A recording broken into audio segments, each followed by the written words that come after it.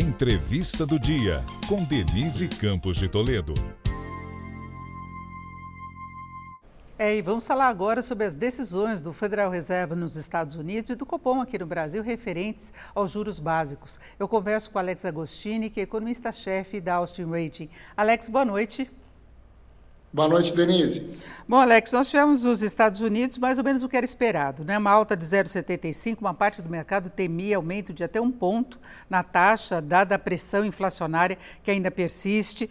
E nós tivemos esse aumento dos juros para a faixa, o intervalo entre 3% e 13,25%. O mercado até reagiu bem, mas aí veio a fala de Jerome Powell, né, que é o presidente do Fed, ele muito preocupado ainda com desequilíbrios de mercado de trabalho, não é tanto a queda do desemprego, mas as pressões de salários.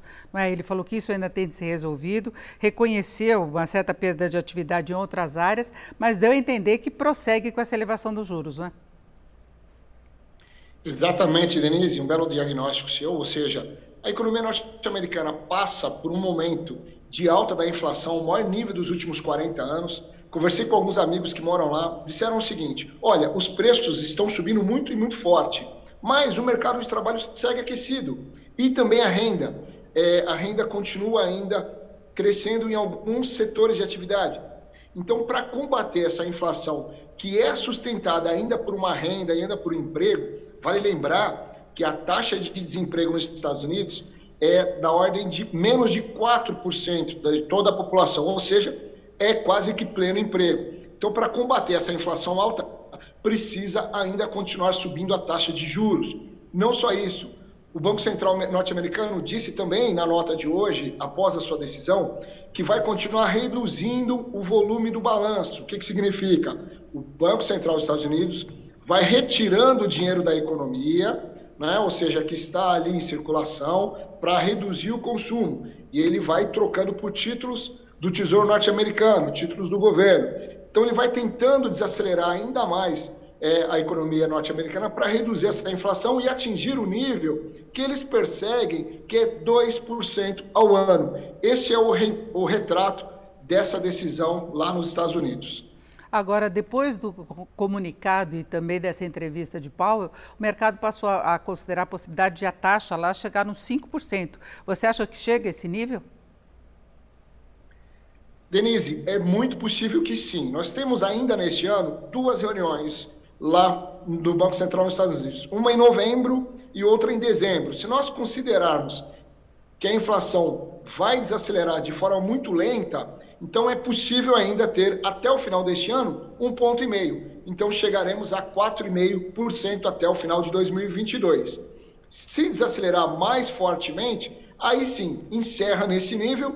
E 2023, como é um ano esperado de provável desaceleração econômica global muito forte, motivado por Europa e também Estados Unidos, aí os juros lá ficam estáveis. Mas, pelas condições de trabalho e de renda, não acredito que essa desaceleração da inflação será tão rápida em tão pouco tempo. Por isso, no início de 2023, existe sim uma chance de uma última alta, porém numa dose menor, de 0,5 ponto percentual. E aí encerraria a taxa de juros lá nos Estados Unidos em 5% no início de 2023 e ficaria por um bom período nesse nível. Agora, aqui no Brasil, depois de 12 altas seguidas, o maior ciclo de elevação dos juros básicos em 23 anos, o Copom hoje decidiu manter a Selic em 13,75%. Teve 2 votos favoráveis a um ajuste adicional, uma parte do mercado também considerava essa possibilidade, porque, na verdade, Alex, a gente está até num período de deflação por condições muito específicas. Não dá para confiar ainda em queda de inflação para valer, não é? Exatamente, Denise. E vale lembrar que toda decisão de política monetária, ou seja, alta ou redução da taxa de juros, o Banco Central leva em consideração, pelo menos aqui no Brasil, primordialmente, o nível de inflação futuro. Quando a gente olha o nível de inflação presente, que é o que vem acontecendo de deflação por conta de redução de preços de combustíveis e energia, isso é olhar no retrovisor. O Banco Central não faz política monetária olhando no retrovisor. E quando a gente olha para frente, todas as projeções de inflação para 2023 e também para 2024, que é aquele horizonte de tempo que o Banco Central faz questão de destacar, a inflação está ainda muito acima do centro da meta que o Banco Central persegue. Por isso é que o cenário é de manutenção nesse nível de 13,75. Tinha algumas casas falando aí, podia ter um ajuste até 14%, mas vai ficar estável em 13,75 por um bom período. Eu acho que a gente vai ficar aí aproximadamente 9 meses nesse nível de taxa de juros, que é um dos maiores dos últimos anos. O Focus está sinalizando a possibilidade de a taxa cair para os 13,5%, lá para a virada do primeiro para o segundo semestre do ano que vem, podendo chegar no final do ano nos 11,25%, se houver essa trajetória mais forte de desaceleração da inflação, né?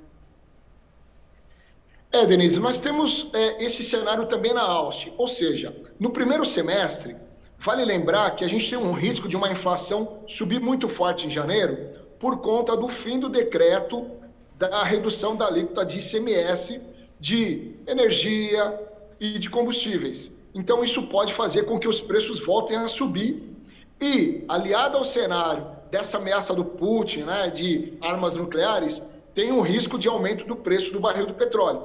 Se tudo isso acontecer, a inflação sobe. Então, os juros vão ficar altos por algum tempo.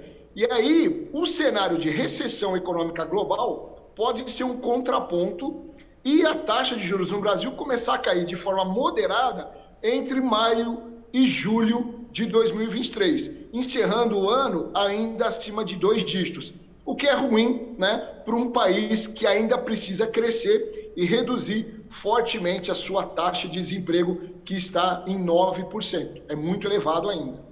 Na verdade, a previsão de crescimento mais fraco no ano que vem tem muito a ver com a manutenção de juros altos. Agora, como você colocou, o comportamento da inflação vai depender também dos preços externos, que tem essa questão da guerra entre a Ucrânia e a Rússia, do efeito da política de juros em alta, ainda vai vir em alta, da Europa também, não é?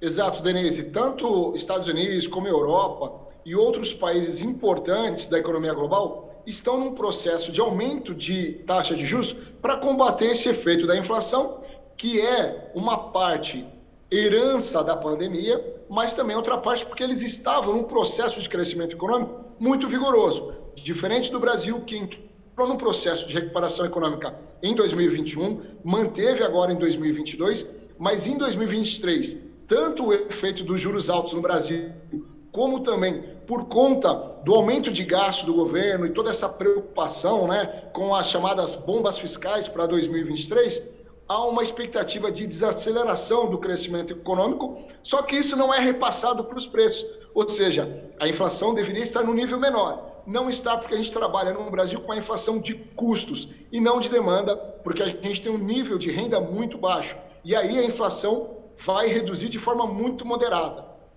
Bom, para fecharmos rapidamente, você vê algum impacto em fluxo de investimentos por conta dessa alta dos juros nos Estados Unidos?